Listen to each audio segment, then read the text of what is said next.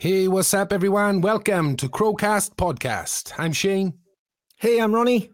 And these are the audio versions of the interviews we've had with our special guests on Crowcast.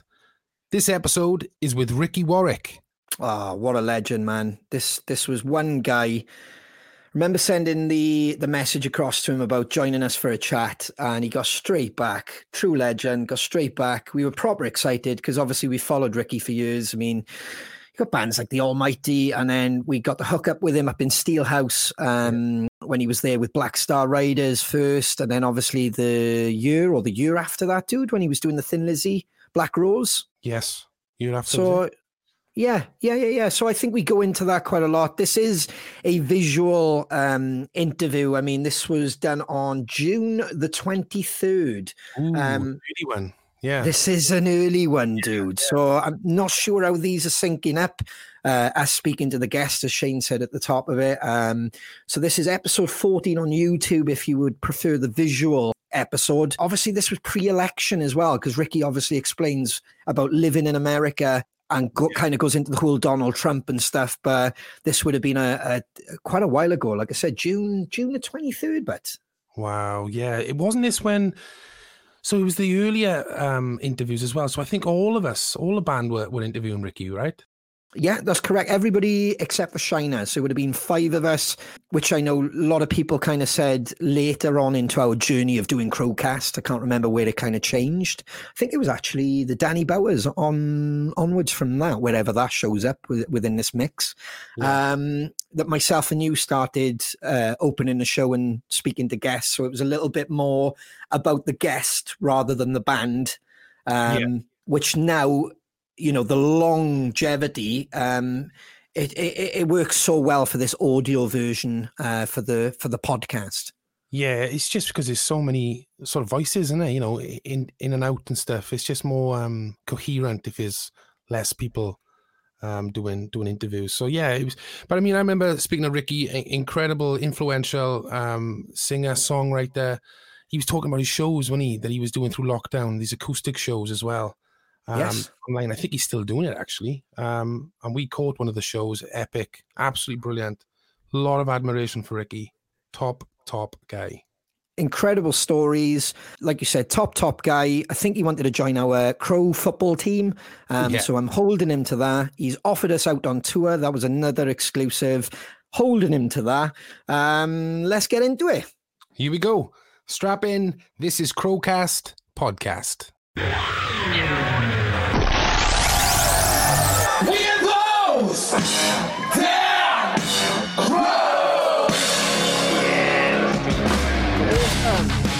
Let's welcome on the awesome Ricky Warwick. Hey, how you doing, Ricky? Hey. Hello. How you doing, man? Hey guys, can you hear me okay? Yeah. Can you hear me? Oh, yeah, I'm good. Thanks for having me on. Good to see you all.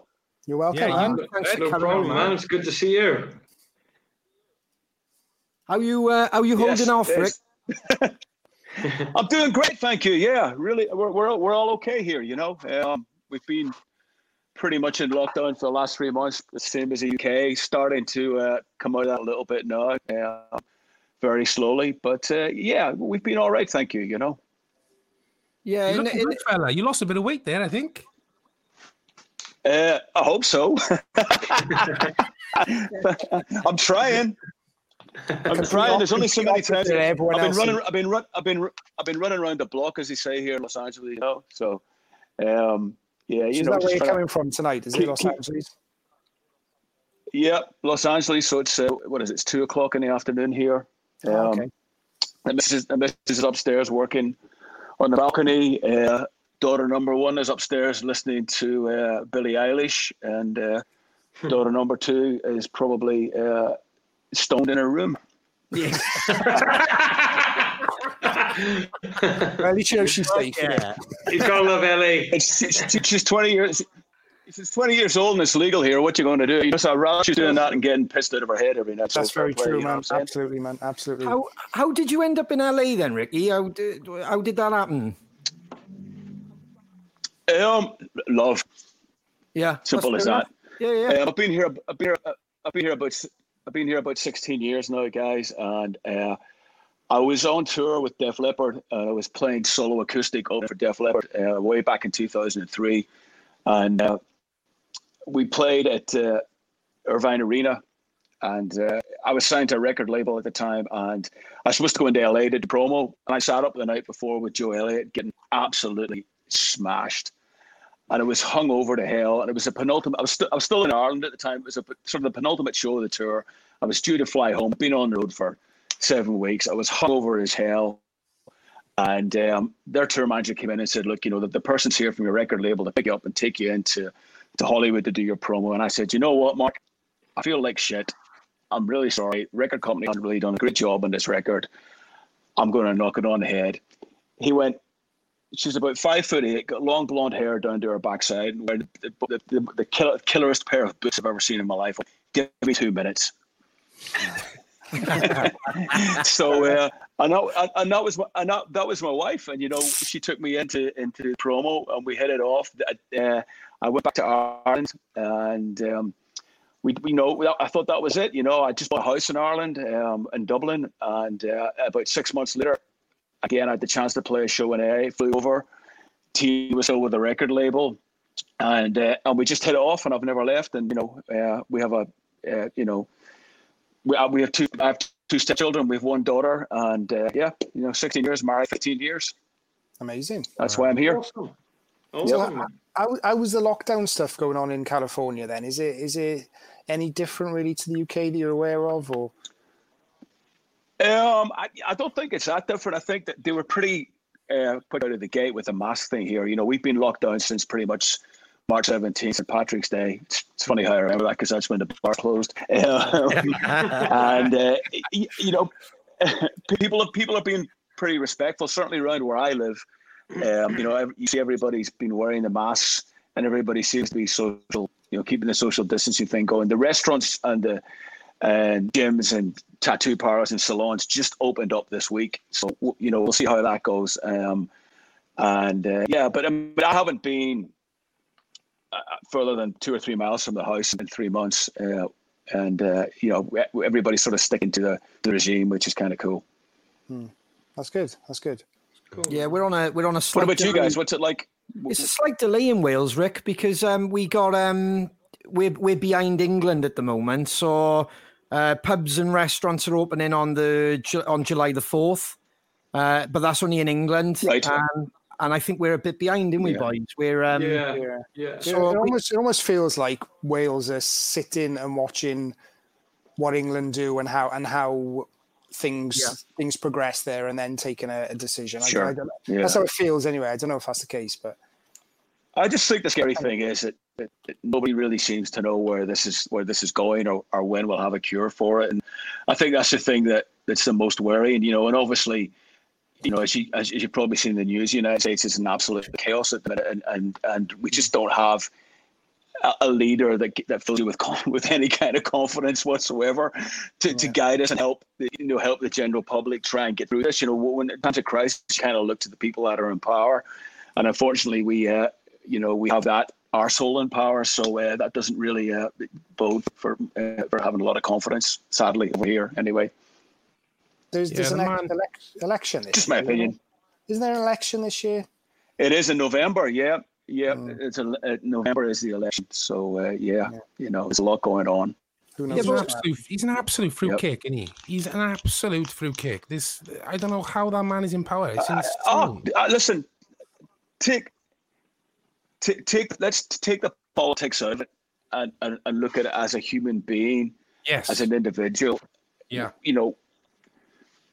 You wouldn't go near somebody like that in everyday life, No. It's, never mind the politics, everything he stands for and what he preaches and what he says is divisive and hate-filled and racist and homophobic and so never mind the politics, never mind being Republican or Democrat. Let's take the politics out of it. Yeah. This is just a bad person. Yeah. End of story. And it's like, and racism is wrong. End of argument. That's it. That's it. We don't need to discuss it further. There's no in my discussion. opinion. It's just cutting.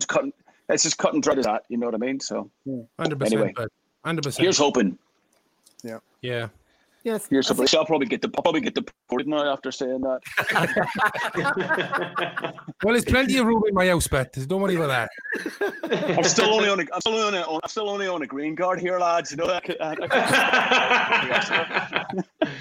I think what I found most mad. He was doing rallies the other day in stadiums. And you still can't get bands playing, or you can't, there's no, like the American football can't have a crowd, or, you know what I mean? All the sports, the baseball's gone back, I think, and there's no crowds. And but he's got thousands upon thousands of people. No, this not wearing mask, obviously holding the rally that he did in Tulsa, the turnout was shit, by the way. I hope you saw that. And yeah, it was. Yeah. But what kind of message is that sending out to us, to the people? It's wrong and hypocritical and so divisive and so many levels, and I have to, you have to explain that to your children. Why is this guy, arguably the head of the biggest country in the Western world? Why is he saying what he's saying? Why are we being told to do this? And people have had enough, and you can feel it in the air. You can feel the tension in the air. People are just going, what? We've had enough, and it's you can feel it with obviously the Black Lives Matter thing that's going on now as well. People are just going, right, we've had enough of this crap. We're gonna take back what's ours. Yeah. So I'm all for it. Mm-hmm. Yeah, absolutely. Well, let's stop talking about Trump the twat. Anyway, that's good.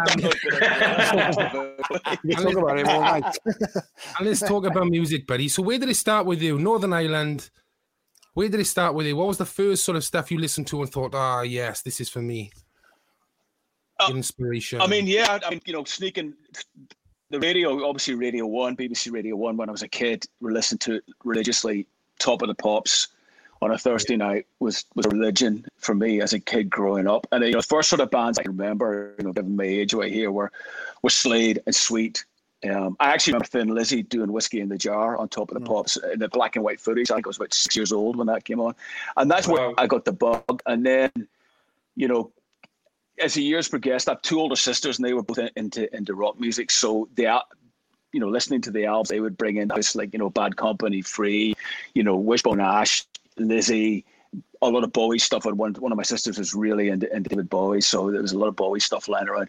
And that getting the bug, and then so getting to 12 or 13 and discovering Lizzie, Motorhead, AC/DC, all the punk bands. I mean, I was a punk. I was hugely into punk. And then I went to see a band called Stiff Little Fingers play in Belfast in 1980, and I was 13 years old, and it was one of those moments where it was terrifying going into Belfast, because in 1980 the situation was quite dire over there.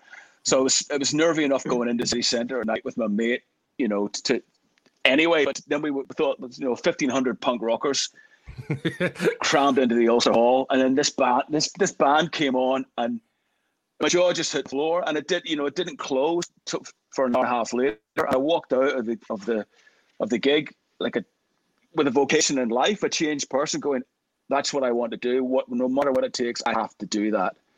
I will stop at nothing until I achieve that. And that was it. Life was never the same again for me after that show. It was such a game changer. I think punk did that to a lot of kids. I mean, I hear a lot of people talk about when they go into punk. It kind of made, like, rock wasn't necessarily accessible for the common man, was it? And then punk took it right back, and it was accessible for kids, and kids could do it, and it took it right back to the grassroots level, didn't it? As opposed to bloated, stadium sort of stuff, So I think I can relate to you on that a little bit. Absolutely, no, you're absolutely 100% right. It was easy, and I think that a lot of the bands that have gone before, and don't get me wrong, I just didn't listen to punk. I listened to everything, to Motown, pop music, to Northern Soul, and I still do. I just love all kinds of music. I'll listen to a Martha Reeves track and take on a Slayer track straight after it. No problem at all. But for me, it was always about songwriting. So as soon as I could play 2-3 chords, which is about all I can play now anyway, still, is I just started writing songs.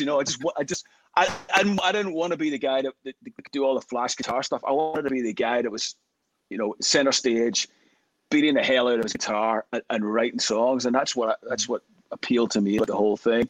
And And punk made that very, very accessible because the songs were so streamlined and so simple and so catchy as well, you know. So,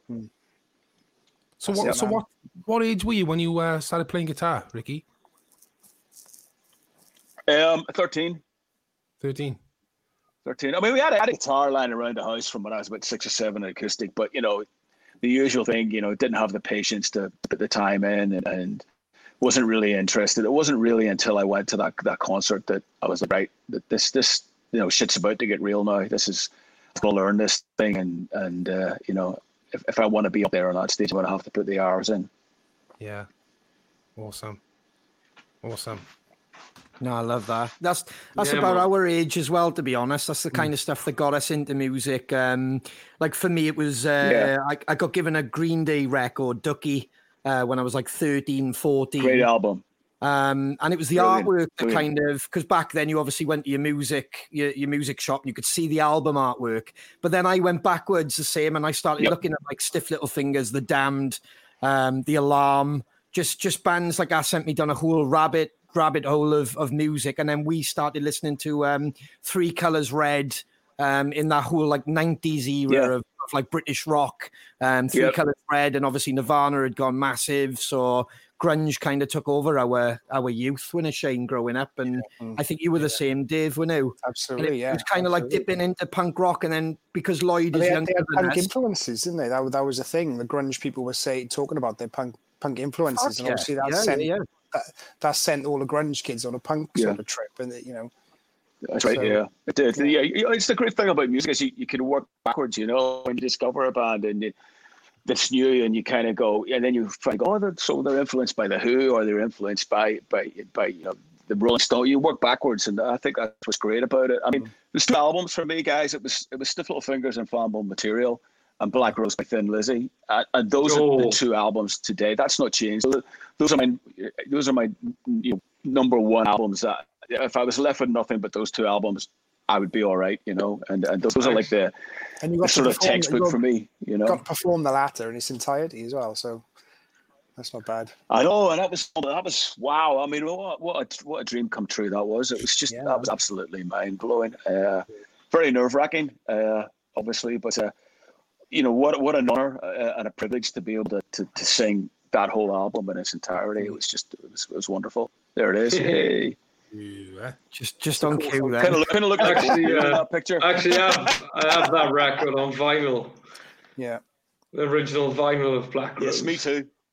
Yeah, you got the original. Oh, that's amazing. Good for you. My dad, he had it when he was a teenager, so I've kind of like nicked it off him. Yeah, and Jailbreak. That's incredible. And Jailbreak is that's brilliant. The fucking kick-ass albums, man. Well, it was great for us. We were up in we were up in Steelhouse when we got to see you do it as well on the Sunday. Was it the Sunday evening? Yeah. We were up in Steelhouse, and we obviously seen the killer lineup as well with Troy and Travis on drums and stuff as well, which it was just insane, like, you know. I mean, you know, those 2 guys. What a rhythm section. You know, it was just when we went into rehearsals for the first day and fired the whole thing up. We just started playing, and the way Troy and Scott locked in with each other was just amazing. You know, you know what. And then you've got obviously Damon Johnson and Darren and Scotty. I mean, what a band! I mean, just to be able to stand in front of those guys is an honor, because they're just wonderful musicians. Really are. You know. It's amazing. Damon's great, man. Damon's great. So is that a Gretsch? Was that a Gretsch guitar you were playing? It was good. I mean, it's an experience. It was. Sorry. Was that a Gretsch guitar you had in those photos? It is Gretsch, yeah. I started using Gretsch guitars about 2 or 3 years ago.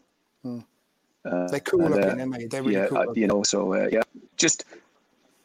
Thank you. It's one of those things, you know, with Lizzy and even with Black Star Riders, you know, we are primarily a 3-guitar band. Obviously, Scott and Christian are doing all the heavy lifting, but they've got they both have such unique guitar sounds You know, I'm kind of the meat and potatoes behind that, so I'm fighting for a little bit of real estate, and I was using a Les Paul, and it's just you're throwing another Les Paul into the mix. So I wanted something that had a little bit more of a crunch, even the sort of Malcolm Young type kind of vibe, just sitting behind what Scott and Christian do.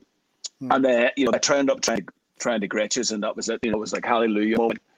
This is the sort of sound I've been looking for in Black Star Riders. So it works out quite well for me. You know, just the sort of the meat and potatoes, beefy stuff I'm playing behind those guys, you know, and then just letting them do their thing. So I managed to get a little bit of real estate now, which is good. Now, you just mentioned Black Star Riders, man. I mean, the first time I come across you guys, I think it might have been 2013 in Download. And I think you were playing the Saturday. And I remember just wandering across the hill. I'd never heard of Black Star Riders then. And I could hear the opening riff to Whiskey in the Jar. And I'd had a few beers, so I just stopped and went, what the fuck is that? That's and then he played, and then he done Hey Judas. And I thought, well, these guys are great. But of course, then I come home, bought the record, and I think all hell breaks loose. You had a DVD with the making of it, because you worked with Kevin Shirley, right? Yep. The Caveman. How was that? How was that with Caveman, man? How was that process? I mean, it was cool. It was really good. We did it here in Los Angeles. We did it extremely fast. We recorded the whole thing in 12 days. Really? And it was done pretty much entirely live. It's very minimum overdubs on that. I mean, I don't know if I'd like to work that way again personally, but I think we certainly captured something on that record because of the way we did. We done pretty extensive demos before we went in, so we all knew the songs pretty well. But Kevin pretty much just mic'd everything up and played, and then the guys, you know, Damon was the other guitar player at the point. They went in and just really put their solos on. So I remember turning around to Kevin. I said, "Okay, you know, when do we start doing vocals?" And he went, "You've done them." And I went, "You're like, hold on a minute. What do you mean? What do you mean I've done them?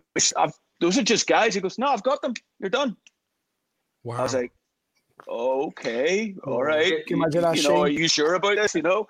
So, you know, after sort of 11 days, he kicked us out of the studio and went, "You're done." And we were all kind of looking at each other, going, "Wow," you know. And it was a little bit too fast. I mean, the end result was great, and I love the album, and I think the album did very well for us. So you can't argue with that, but.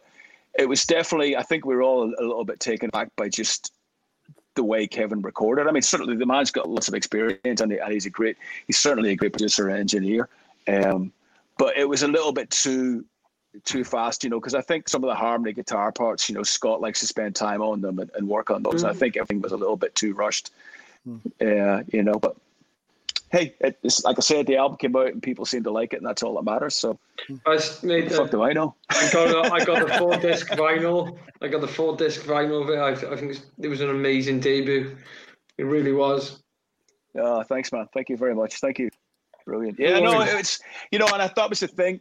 It was the thing when we started. You know, when we started playing live, we only had 11 songs, so we were filling up the rest of the set with, you know, 4 or 5 Lizzie songs.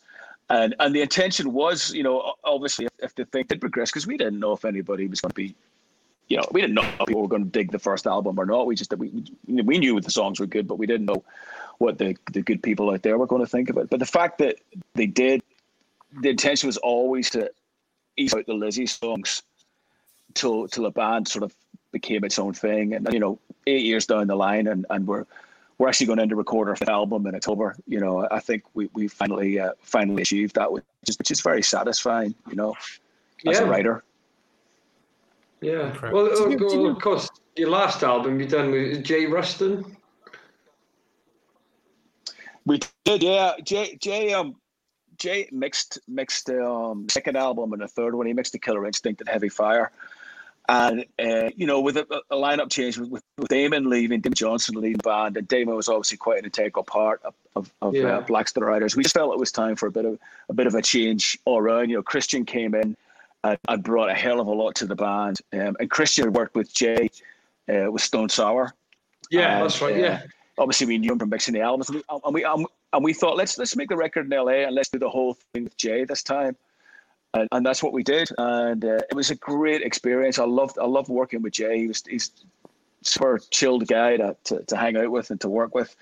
I like the way he records. He likes to record a song a day, which is great. So everybody's there the whole time. It's not a case of once the drums are done, Chad, our drummer, would go home once the bass is done. Everybody's there for the whole process. You do a song a day. I would come in the next morning, put the vocals on the song that we did the previous day. We'd move on to the next one. And it seemed to work really, really well for us. I think we all enjoyed working that way. And we're going to do the next record with Jay as well in October. I guess it stops you getting tired doing it that way, I think, doesn't it? Because you're not just there for days on end doing your vocal parts, or do you think it keeps it a bit fresh? And well, that's absolutely right. You're not getting the fear going, yeah, shit, I've only got 3 days to do, 12 vocal tracks. And you suddenly have the fear of that building up. Again, it's like you're just saying, you do one a day. And before you know it, I think we had 21 days booked to record in the studio. And we were done after 18 days. The thing was done. Good, man. So it worked well, Did you get an opportunity to tour the album fully, or were you cut short by this pandemic? Or we were absolutely, sort of cut off in a prime with the pandemic. The album came out last September, and we hit the road October. We did the UK, and then we went into Europe. We did about a 7-week run. We finished late November, and then we were due in March to do some shows in the States. We were just about to announce a ton of festivals when the pandemic really kicked in, and then later in the year, we're supposed to go to South America and Japan and what have you. So it just knocked everything on the head. But what can you do? It's out of your control. So I think that what we decided to do is to, sadly, we haven't got the chance to promote Another State of Grace anywhere near as much as we like. But let's get on and let's get in the studio and let's crack on with album number 5. And hopefully by the time we get that out, we'll be through all this craziness that's going on. So do you enjoy the? What about you guys? Oh, go on.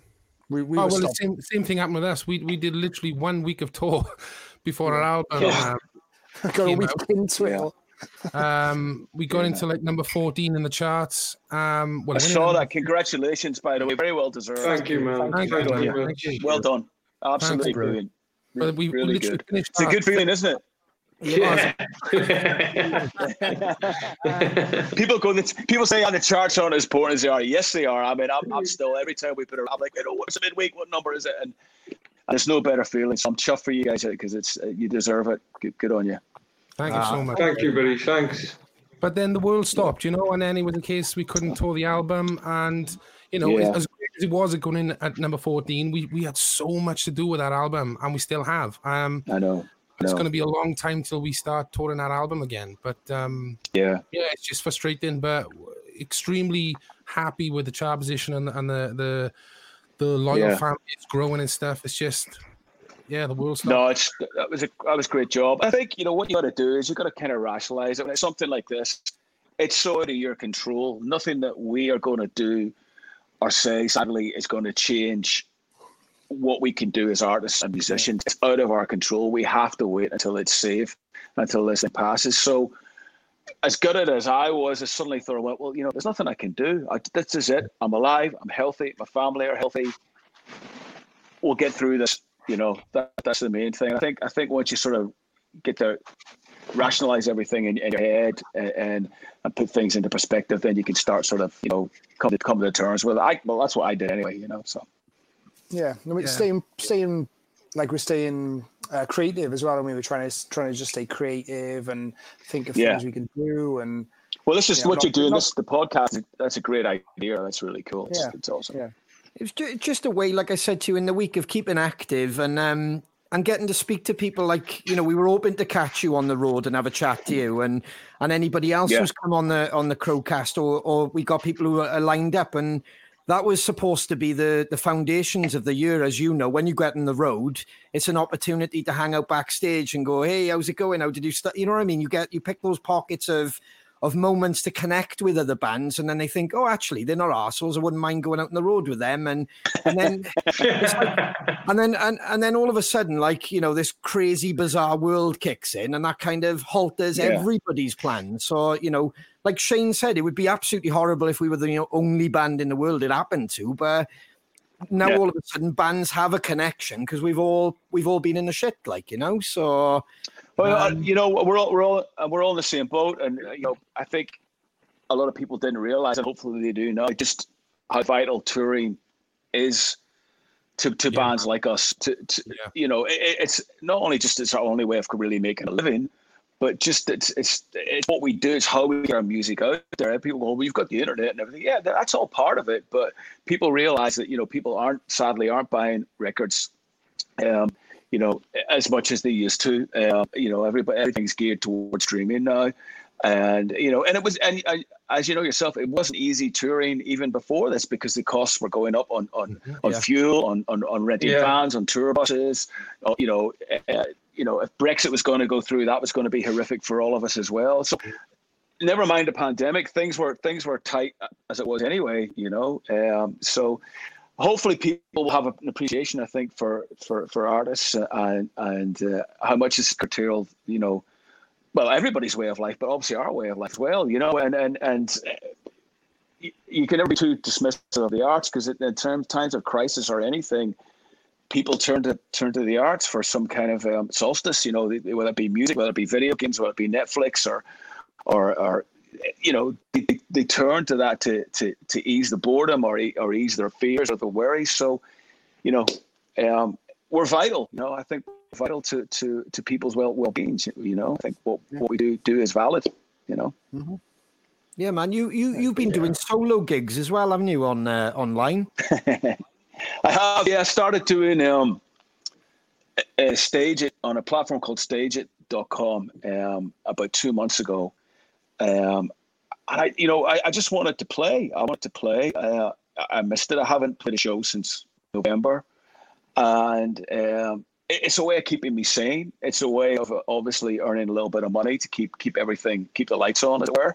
And it's been fun. I mean, it's definitely different. I like the Stageit platform because it feels like a gig. You sell tickets. I've kept the ticket price down to £4, which, you know, what's that, a cappuccino out of your local coffee shop or something like that. You know, I've kept the prices real low. And I treat it like a gig. I rehearse for it. I get the set list together, and you know, it's been fun. It's not the same. Obviously, it's not the same as a real gig, and it never will be. But I've really enjoyed doing it, and the people that have watched it seem to really enjoy it as well. And again, you're helping to support, you know, the artists. You get some people, you know, I don't agree with the show online, and, you know, I'm not going to watch it. It's not really about that. It's about supporting the industry. You know, if you buy a ticket, you're supporting that artist and maybe enable him to get back into the studio, to record some new music, to keep the whole thing going. It's about the bigger picture, you know. So I think that's what people need to remember, that if you are, you know, paying £2-3 to watch an online performance or tipping an artist on Facebook Live, you're not just supporting that artist, you're supporting all of us, the whole industry, you know? Yeah. Yeah, absolutely, bud. So, but the next one, I'm going to plug the next one. The next one's on July 11th, which is my 54th birthday. I was just going to say that, mate. It's your birthday as well, isn't it?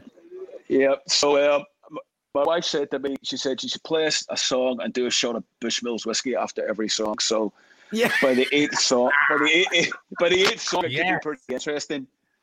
But it's on July the 11th on Stageit.com if you want to see it, and it's a cover version night. So if you want to see some good drunken cover versions, you know, Stageit.com, buy a ticket, it's £4. Come and join me, it'll be fun. What a great idea that is. That's next level stuff, that is. Like, me and Ronnie to meet up every week and we'd have a drink. Like, I don't know if you caught the Crowcast. I drank a litre bottle of whiskey in the night. That's the next level. See if we can perform after the drink, after drinking. People will pay for the nose for that shit. But what I've watched, what I've watched, Ricky, over 13 weeks is the evolution of Shane's drinking. So we started off having little chats like this, or staying on after the Crowcast, and we drink like a little bottle of maybe Honey Jack or just plain bourbon or whatever. Then the bottles started getting bigger. And then Saturday he brought a liter to the party because we do similar thing like the Zoom thing and sit at home, have a drink, have a chat and whatever. And literally it was 3:00 in the morning. I just watched him hold the bottle up and go, "Oh dear," and that was it. It was gone. Like so. It's going down a bit too easy, right? Yeah, it's a bit worrying. You know, I don't really drink anywhere near as much as I used to. I've gained back as I've got a bit older, but definitely during the lockdown, it's it's definitely keeping back up there. You know. The crazy thing is though, as a singer, I never drink singing. Like before, we have a shot kind of messing around halfway through we say cheers and stuff. Yeah. But we don't tend to drink when we do a show. But this lockdown is just like, well, we're not doing gigs, so let's crack open a bottle. Let's get fucking wrecked. I mean, that's it. Shane, I'm the same. You know, when we're playing live, we have a shot of whiskey before we go on stage, and that's it till after the show. But I think it's just the surreality of the situation that we're in. You know. Is weird. I'm sure you're like me. You get some days where you wake up and you go, this is no problem, we'll get through this. And some days you just don't want to get out of bed. You're like, oh man, that's so depressing, and what's going on? It's such a roller coaster, you know. And I think it's like, you know, a couple of whiskeys at the end of the day, great. We got through another day. Everybody's well. It's easily done. I mean, my father would have a couple of glasses of scotch every night of his life, and he dropped dead when he was 41. He lived to the ripe old age of 84, and he was a really hard-working man. I never once heard him complain about having a hangover. He was up, you know, out the door every morning at 6 o'clock, and you know, as long as it's in moderation, as long as you're enjoying yourself, you know, why not? Yeah, you know, so anything to get us through this. Yeah, man. As a singer, Ricky, I wanted to ask you: has it ever been moments where you felt like your voice hasn't been there, and you're about to go on stage and you're thinking, "Oh man, it's just not. I'm gonna get through this with the skin of my teeth." Like, have you ever had that? Yeah, it's the scariest thing in the world, isn't it? Oh, dude, it's so scary. Because you just think, is it going to go in the second song? Am I going to get through when's it going to go? I've been so ill on tour, quite recently as well. I think that the year before last, I had a horrific chest infection, and I'm taking those vocal zone things. I'm doing the hot lemon and tea and the honey and pineapple, just everything. And I could barely speak, and you start doing your warm-up exercises, and you get something out. We started the show, and I remember one time with Lizzie, actually, we started with "Are you ready?" And I went, "Are you ready?" And Scott just looked at me, and I went, "Oh shit, I'm not going to be able to do this." You know, and your heart just drops, and you just go. And then I don't know, as the show goes on, you start to sweat a little bit. It starts to kind of open up. But there's certainly been shows that I've got through by the skin of my teeth, and I don't know how I've got through it. You know, I haven't had to cancel. I'm going to touch wood. I'm going to jinx myself here now. I haven't had to cancel a show due to illness in 11 years. Wow. Which but there's definitely been some nights where I've been like, this is it. I'm not going to make it tonight. But thankfully I have, but it's just the worst feeling, because, if you're a guitar player, obviously you don't feel great. It's tough, but you can still stand there and play guitar and get through it. But the likes of me and you, we're screwed. A voice goes, Yeah, man. And I had to beat myself up. Like, I'm thinking all those people have paid for those tickets. You're letting all those people down. That's the thing. Yep. It's awful feeling, man. You just can't really call a sickie, that's the thing. You have to go on there, sort of hell or high water, but it's definitely been a couple of nights where I probably shouldn't have gone on. But I think people I've sort of said something about, I think people have appreciated the fact that you've actually, you know, you're feeling like crap, but you've got up there and tried to give it your best shot, you know? Yeah. Because there's nothing worse than pulling a gig. Like you said, it's terrible for the people that, you know, traveled and bought the tickets and the whole thing. It's horrendous for them, you know? Yeah, man. Yeah. Touch wood, it doesn't happen too often. 11 years, though. Jesus. No, thankfully. Sorry? 11 years. 11 years, you've never pulled a sickie. What are you, immune to everything? That's incredible. No, I wish. No, that's what I'm maybe you got like the coronavirus gene in you. Perhaps you could use it. I've been tested. Get rid of it, yeah. I've been tested, and I came back negative, so I don't have it yet. No, I mean, like I said, I've been lucky. There's been a couple of times where I thought it's not going to happen, but I've been able to get through it. But yeah, you know, it's just try and look after myself when I'm on the road. Just, you know, that's all you can do. Yeah. So talking about going on the road and stuff, obviously you've toured with some incredible bands. Any sort of ones that stick out for you, or a band perhaps you've gone on tour with you thinking, wow, this is incredible, that have, I don't know, just met your expectation? And I mean, so many, all of them, really, Ronnie. I mean, going right back to the first sort of couple of tours we did with the Almighty. I mean, the first two big tours we did, the first one was we opened up for the Ramones.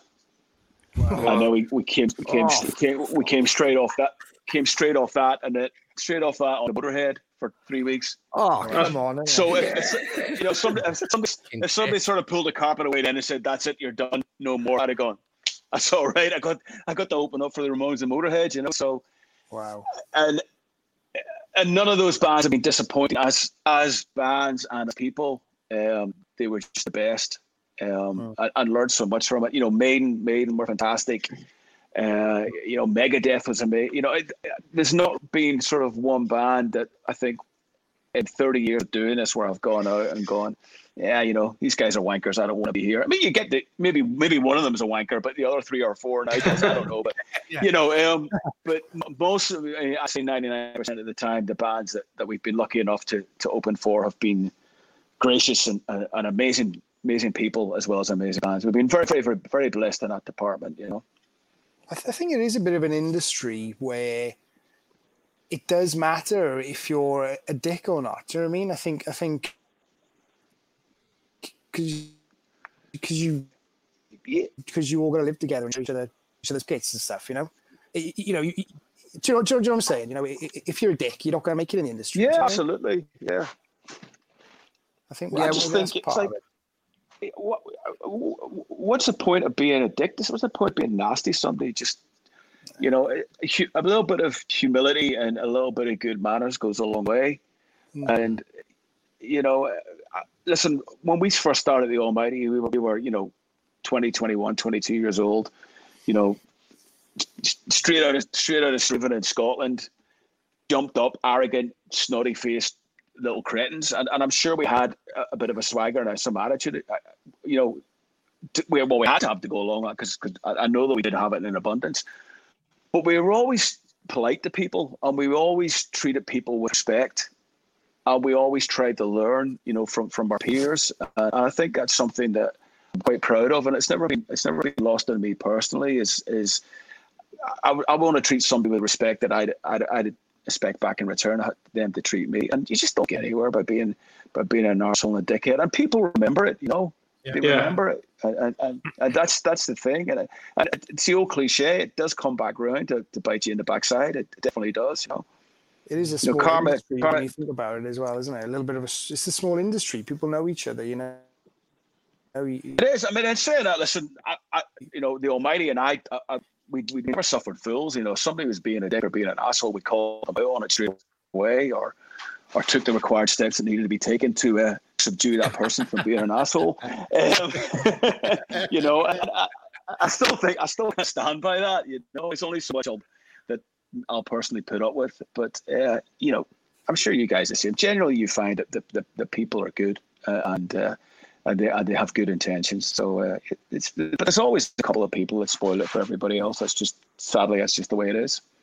Yeah. Mm-hmm.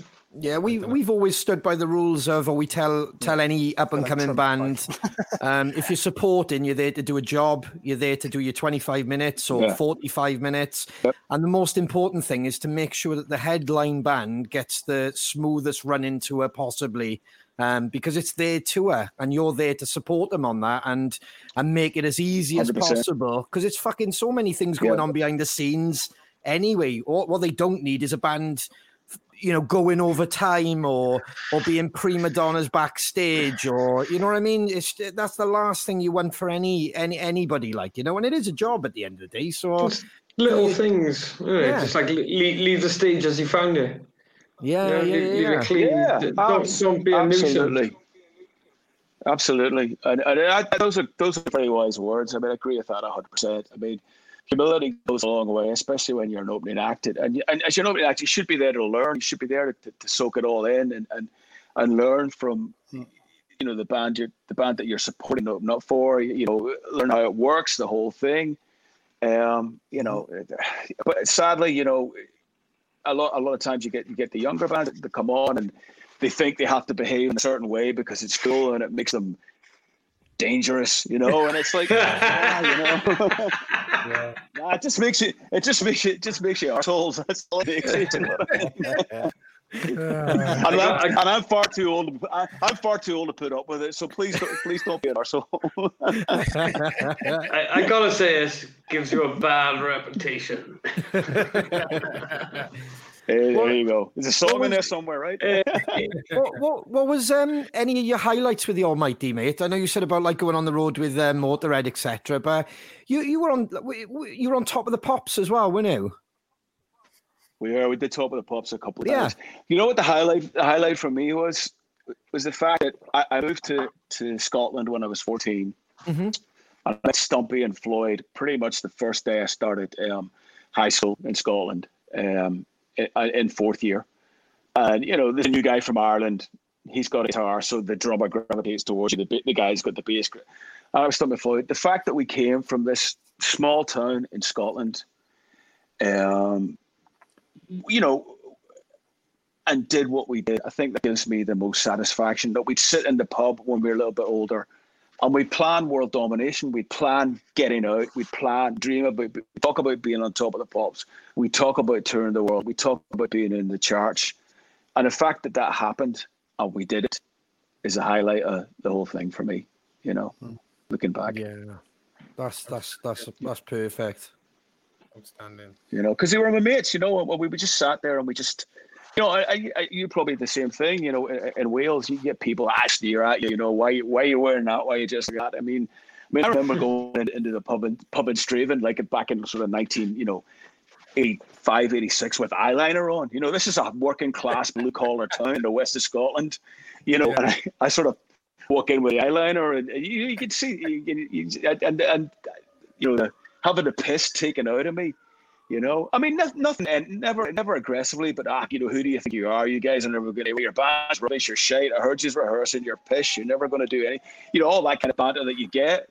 Yeah. And I think just that we stuck with it, and we never argued. We never said anything. We just rehearsed like crazy. We just, I'm a great believer in don't tell me, show me. So don't talk about what you're going to do to anybody else. Just let them see what you're doing and let them see. And then suddenly, we're on the magazines, we're in Kerrang, we're on the TV, and suddenly you go into the pub, there's pint sitting on the bar for you, and nobody's sort of saying it. You know what I mean?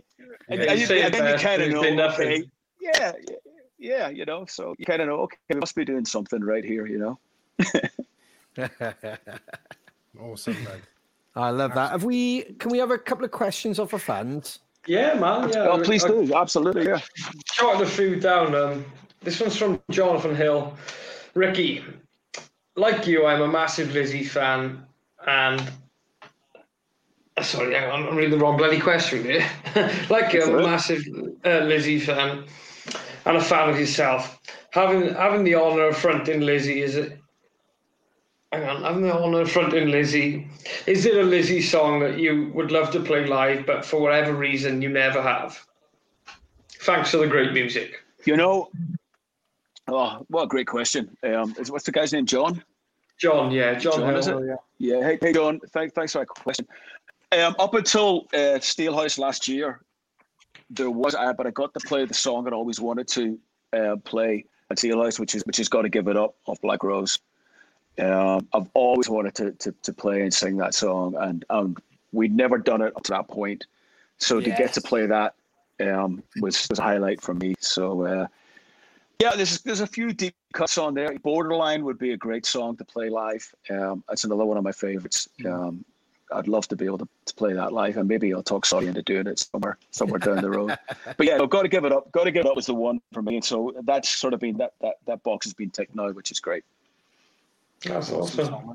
Sorry, off the back of that question there, Ricky, was there any song that you thought, oh man, that's going to be a kind of struggle for me? Is there any particular song you thought, or I'm quite lucky that Phil has sort of a baritone sort of tenor voice as I have, so there's none of the notes that he sort of goes for that are out of my range. But the boys are back in town. Believe it or not, is quite up. Guess who just got back today? I mean, it's quite up there. That's probably about as high as you get. So there's nothing that sort of where I was like, oh man, there's no way I'm ever going to be able to, hit those notes. I mean, if it was AC/DC, I'd have been fucked. I would have been abysmal. But thankfully, the Lizzie stuff. I mean, the real challenge of trying to sing the songs. Is Phil's phrasing is so unique. I mean, if you listen to a Lizzie song, Phil will sing a verse like, da da da da da da da da da. If it was me or somebody else, you're writing the second verse, the phrasing would be the same. The second verse that Phil does in a lot of songs is completely different. He crammed a lot of words into a line, and which is genius.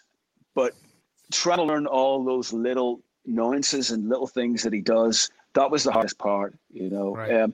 Because I wanted to get it as close to Phil as I could, because if you're going to go and see and hear those songs, there's no point in me going, well, here's my interpretation of what I think they should do. I'm like, that's fucking crap. It's like, I want to hear those songs as close as possible to the way Phil would have sung them, and that's what I tried to do. I'm never going to get them anywhere near as great as Phil, but I'm going to try and get them as close as I can,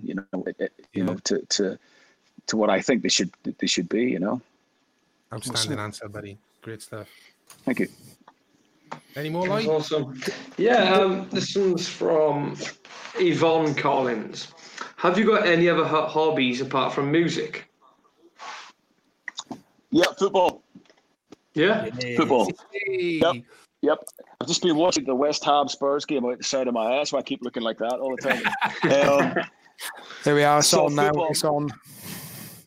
Massive football fanatic. My team is Glentoran FC from Belfast, and love the club. I've done a lot of charity work for the club as well down through the years. And I read about that, Ricky. I read about that. You done a gift for them, didn't you? Didn't you do some of their shirts? They have a great thing called the Glentoran Community Trust, which is set up in East Belfast. It's putting money back into the community, and it's getting boots and strips for the kids as well, all that kind of stuff. And it's a great club which really cares about its community, and it's lovely to be part of it. So football, I love reading. I read a lot of books, and I run a lot as well. I run pretty much 4 or 5 times a week, and that's awesome. Yeah.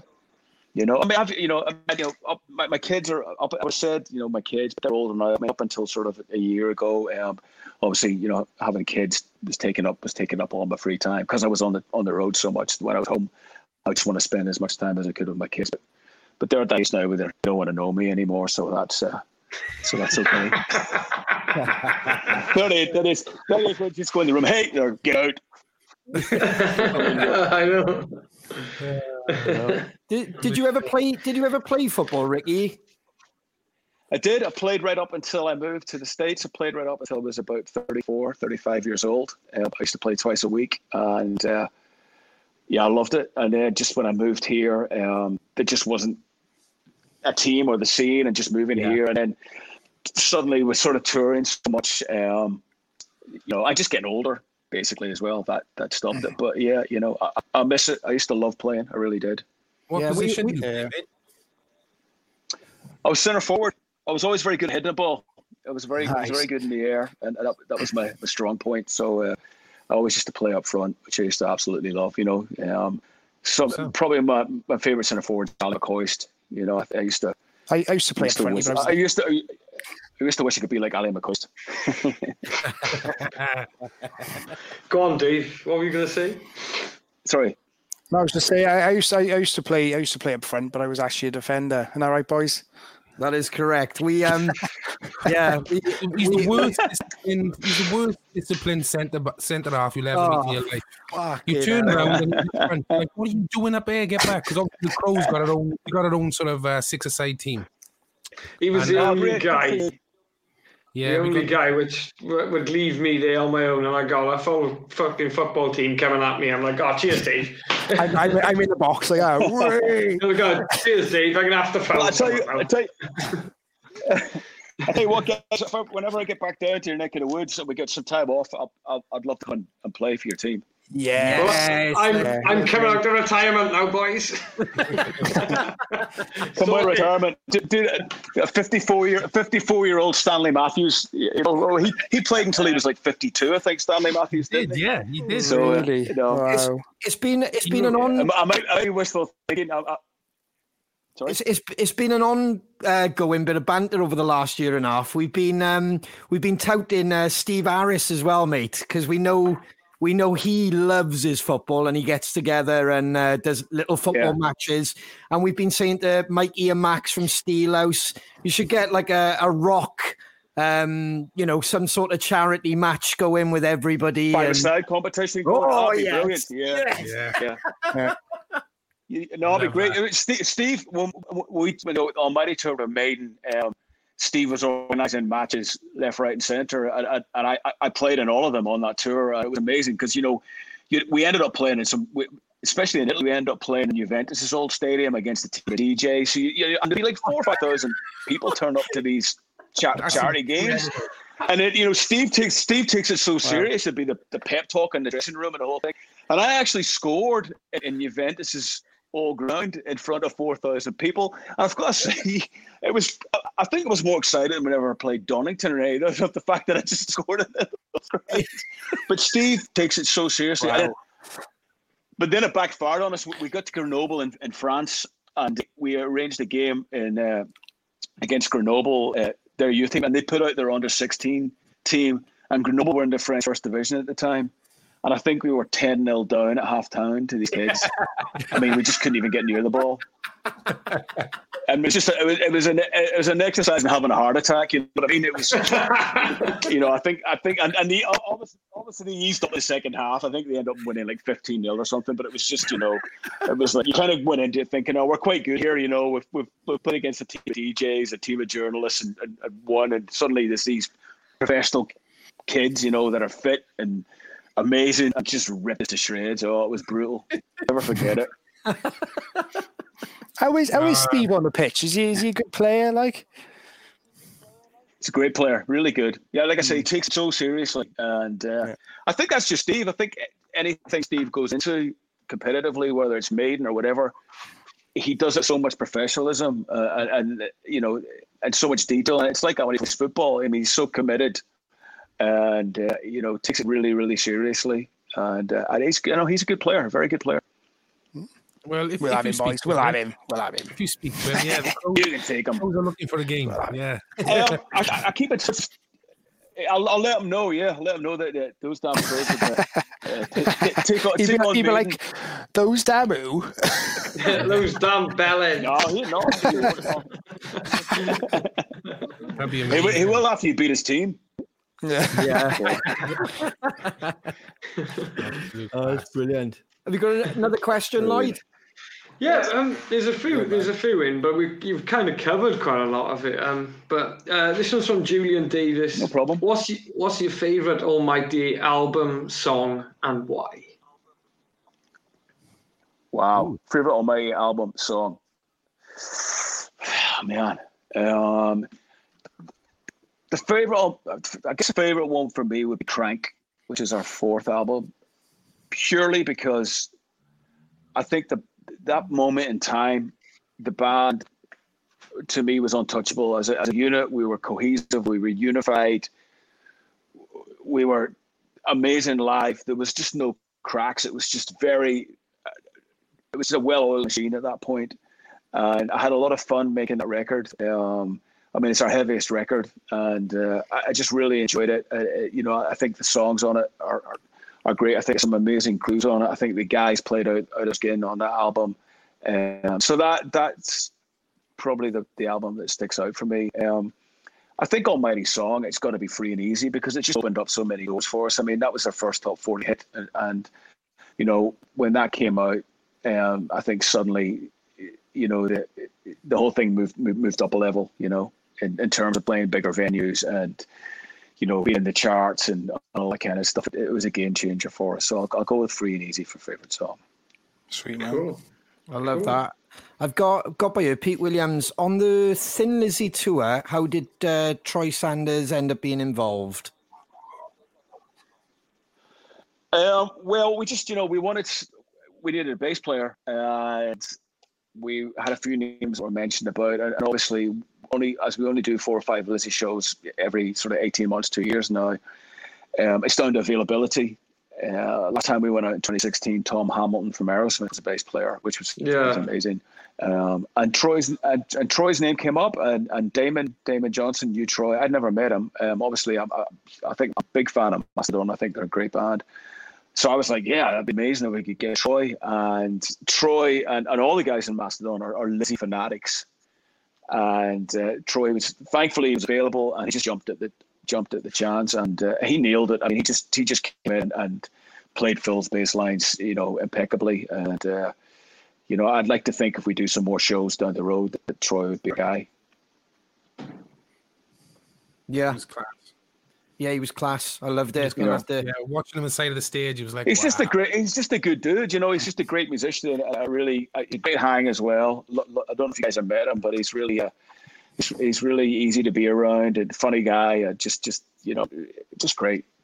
I mean, from my eyes, I mean, like you said earlier, the rhythmic section was phenomenal. Watching the drummer and the bass player connecting, but all of you looked like you've been jamming for years together.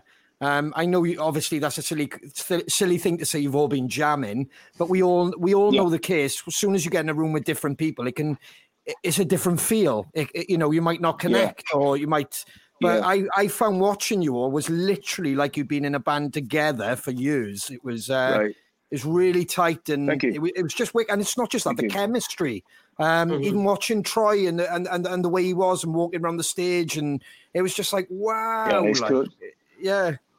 Yeah, he's cool as. No, thanks, man. I mean, I obviously myself, Scotty and Damon have, been a Black Star Riders for years, and Lizzy, so we've been playing together for 8 or 9 years now. But the rhythm section, like with Scott and with Troy, they just came in and fit in seamlessly. We did I think we did 4 days rehearsals beforehand, and we were able to sort of almost right out the gate do a complete run through. There was no sort of stopping, you're playing that bit wrong, or that's not right. Everybody'd sort of done the homework, and Scott and Troy just locked in with each other. And because with the Lizzy stuff, as you know, it's all about the groove. There's so much groove in Lizzy songs, and it's almost, and Brian Downey being the unbelievable drummer that he is, he's always slightly playing behind the beat. Yeah, man. Which is amazing. It gives it that feel, and the shuffles that he has. And that's not easy to get. It's easy 4 and 4 straight. Lizzy's not like that. Lizzy's sort of, I'm done. People can see me and go, "What's he doing?"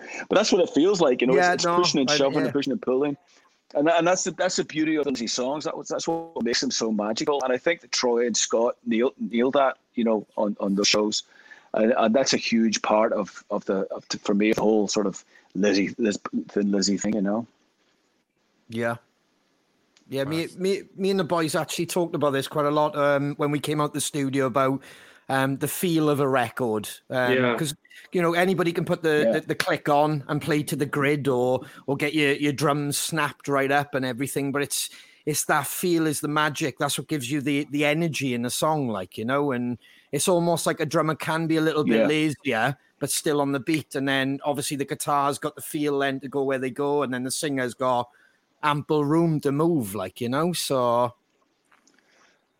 I could agree with you more. I mean, I'm a huge believer in that you have to have, you know, the attitude and the feel in the songs, and I think you can tell when a band achieves that in a recording. I mean, you know, it's so important to have that groove, and it's one of the hardest things to achieve. I think people don't realize it. It is. Like I said, anybody can play straight time, you know.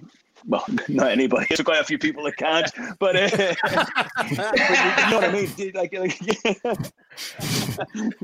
oh yes, it's about understanding the note value. Yeah. It is absolutely. Yeah. So, and you have that. You know, I mean, you have a great song called "Sin on Skid," which I think is great, and you know, again, the vibe in that song's killer. I was listening to it the other day, actually, even before you'd asked me to be honest. It came on a playlist that I had, and I was checking it out, and it's killer, you know. It's great that you have that feel, you know. It's a funny song now, one man, because we always joke about it now. It used to be kind of like an elephant in the room, like any other band. But that song's been kicking around for years, and Shane sent me a demo of it, which I kind of put the drums straight down to, and he knows I was like vibing on it. We went to rehearsals, and it was one of those where we were like, "Oh, we got, you know, this is where we are with it," and it never really kind of, you could tell like it was almost like, oh, the band are not fully on board because it didn't go anywhere. And every time it kind of got brought up with Shane, it was still not kind of getting anywhere. And then when we started writing with Point of No Return and that came back, I'm kind of glad in a way, because like even from the drumming point, I went in a different direction. I think the boys took a little bit more time then thinking about where the guitars are going, and Shane was kind of pointing where he could hear the melodies going in the guitars. So yeah, that one's been kicking around for a long time. So I'm so glad well, like I said, Shane finally got it on the table, and it was heard, like, you know. Yeah, and he's a good fight. Great song, you know, and you can tell. You know? Got a good bounce to him, man. Yeah. That chorus. That's great. You can tell. Yeah. Absolutely tell. Good bounce.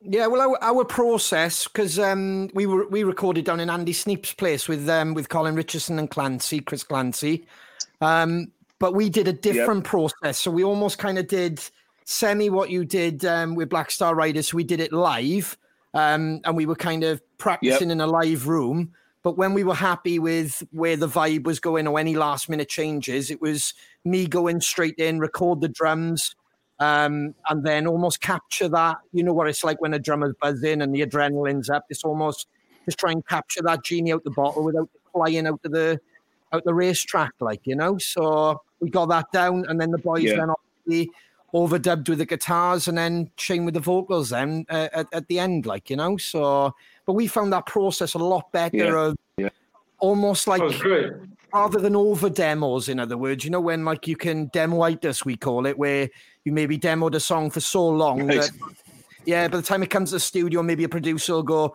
change that bit. You can't really see his way because you love where you've done it. You know what I mean? It's like that. You can't make the change. Of course, so used to it. Yep. Yeah, I mean, it's everybody's different. I mean, you obviously find something that works for you guys, and that's great. I mean, I think we have now. I think the way that we record with Jay for Black Star Riders, Jay Rustin, is definitely the best for us. You know, I think Scott really enjoyed it. I mean, you know, Scott Gorham is such a legend. He's so amazing. And he has such a great particular way of playing. We have to look after Scott. You know, Scott's getting up there, and we want to make sure that when we're making something, that Scott is comfortable and we're giving him enough room for him to solo and for him to do his thing, because he's an integral part of any band sound. Never mind be it Thin Lizzy or Black Star Riders. I mean, you know, to have Scott Gorham in your band is to me is unbelievable. And you know, I think that way really suited Scott as well. I think he was able to live with the song. You know, doing one song a day, he could come back to at the end of the day going, actually, I've got this little harmony bit, or I've got this bit. Whereas before, it was just kind of go past too quickly almost. So, yeah, you know, it's whatever works, and it's wherever you get the best results. I mean, I'm just pissed off it's taken me 32 years to figure that out, but still. I mean, I don't think you ever stop learning in this game, do you? Speaking about Jay Ruston, I mean, that's a name I would love to work with in the future. In fact, when your album first came out, I sent Robbie, your bass player, a message saying, like, I really like this. This is class.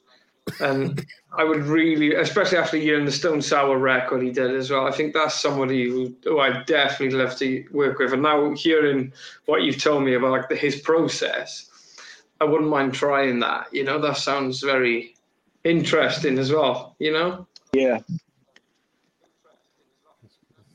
Well, I mean, you know, the next record, you should think about it. You know, he's very approachable.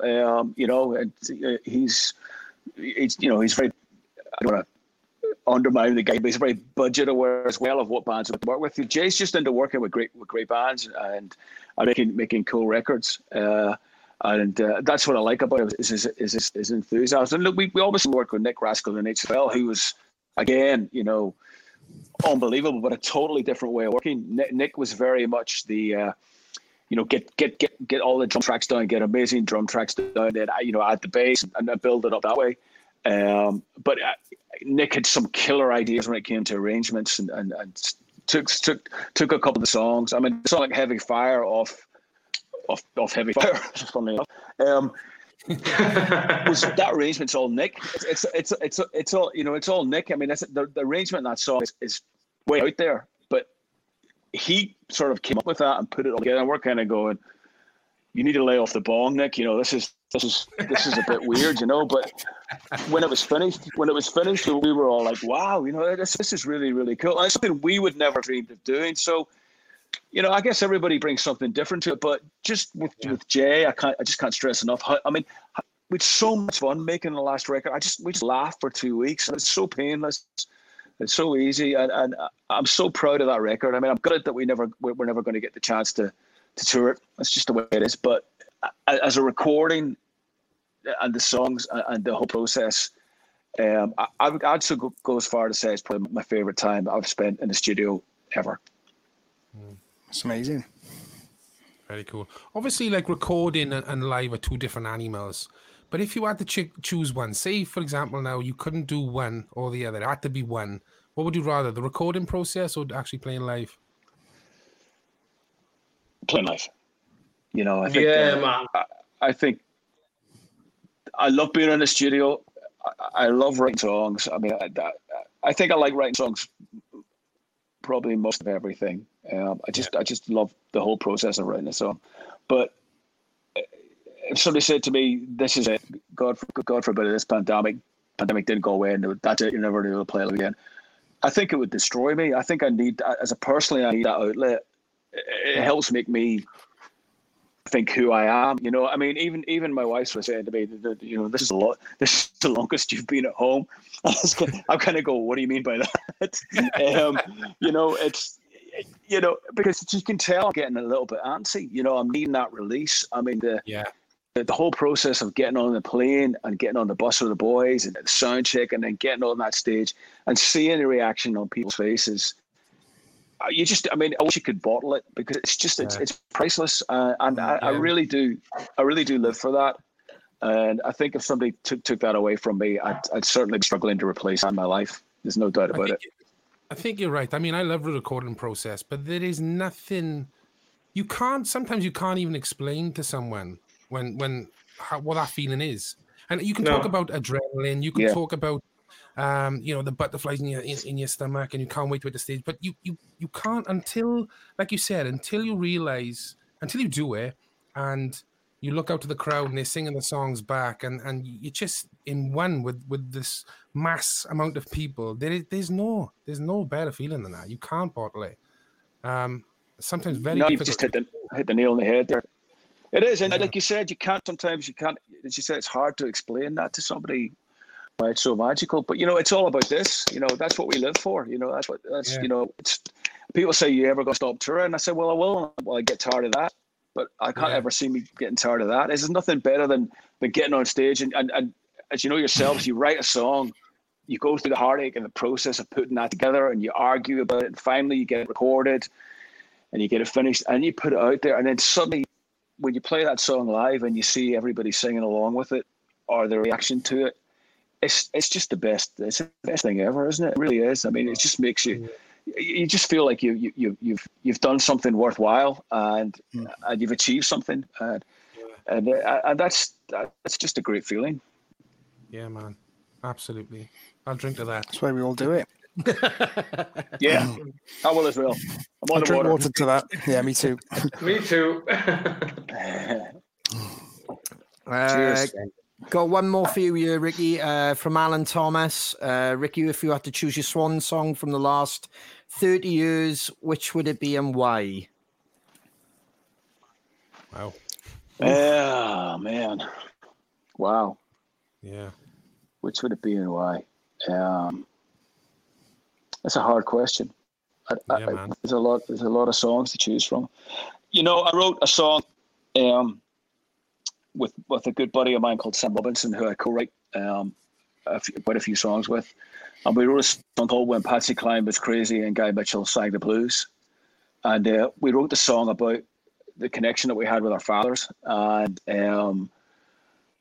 you know, I was very, very close to my dad. My dad was my hero. And I learned so much from him. And, you know, it was one of those things where you sort of turn around one day and he's not there anymore. And that sort of happened. And the song's about that. And I think that sums up a lot of my youth growing up with my dad and my feelings towards him and how much he helped me and what he stood for. So I think that would be the song if I had to pick one for that reason. My dad was cool, man. You know, my dad, I'll get to you, this is a great story. You know, big proud Ulster man, Northern Irish man, and when he passed away 4 years ago. We're at the crematorium as the coffin's going into the flames. He requested Free and Easy to be blaring from the speakers in the crematorium. And it's just one. It was one. I mean, I was, you know, obviously so sad, but I had this huge grin. I was sort of crying with laughter through the tears of sorrow. It's, you know, only my dad could do that. You know, everything's so free. It's going in. I just thought, brilliant. Fair play, you know. That's amazing. Incredible. So hopefully now when we come out of this bizarre world, is it you going on the road with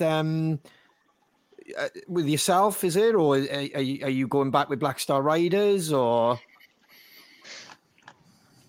I think because what's happened, you know, next year, all being well, is going to be everything. I have a solo record coming out in January. The first single comes out in October. It's coming out through Nuclear Blast. And I'm planning on going out with my band, The Fighting Hearts, to promote that starting around about February, March. There's also a bunch of Black Star Rider shows that we had to cancel, festivals that we were going to be doing next summer. There is some talk of some Thin Lizzy stuff possibly next summer as well. So hopefully we get to do all of it. I think that's one thing I think this has taught me is that, you know, life is very short, and we have sadly lost a year of being able to get out there and play in front of people, and I'm certainly going to make up for it as soon as possible, and get back on the saddle, as it were, and get back out there. Yeah, standing. That's the spirit. Good man. That's Good great. man. Thank you. So We've got to do some shows together. Oh, mate, now you're talking. Black Star Riders, Down Crows. Yes. We got to do some stuff. Yes, make it so. Make it happen. We'd love that. Well, Let's make that happen, right? Right, get the whiskey, boys. Get the whiskey, get the football out. Yeah, that was Our one of livers the will never plans. forgive us. Yeah, that was one of the plans. Obviously, we'd signed to a new agent, new promoter, Live Nation, and everything. And we mentioned about like doing some shows with yourself, and obviously schedules and everything, making sure everything kind of hooked up. We are where we are, but that'd be amazing to maybe get something pending down the future, mate. That'd be a great honor. No, we'll make that happen. Absolutely, that's a done deal. That's a done deal. We'll make that happen for sure. There we go. Hey, thank you very much, Ricky. Do you mind signing something to that effect?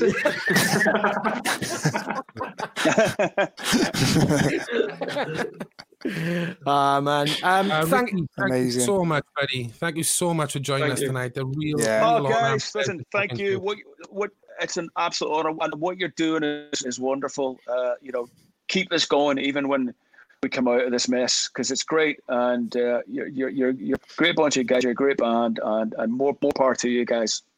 Absolutely. Thank you, Ricky. Thank you, buddy. Thank you so much. Ricky. And happy birthday. And for anybody who's watching, if you can tune into stageit.com, buy a ticket. It's only £4 to watch Ricky on his birthday. Yes. I'm joining you. Stageit.com. Tickets are on sale now. Come and have a whiskey with me on my birthday. Virtually. Yes. There you go, Ricky. Guys, thank you. Take care and keep in touch, man. Thank you, Ricky. Soon, yeah. Thank you, Rick. Thank you, Ricky. Stay safe, brother. All right. See you. Bye, guys. Bye. Bye, man.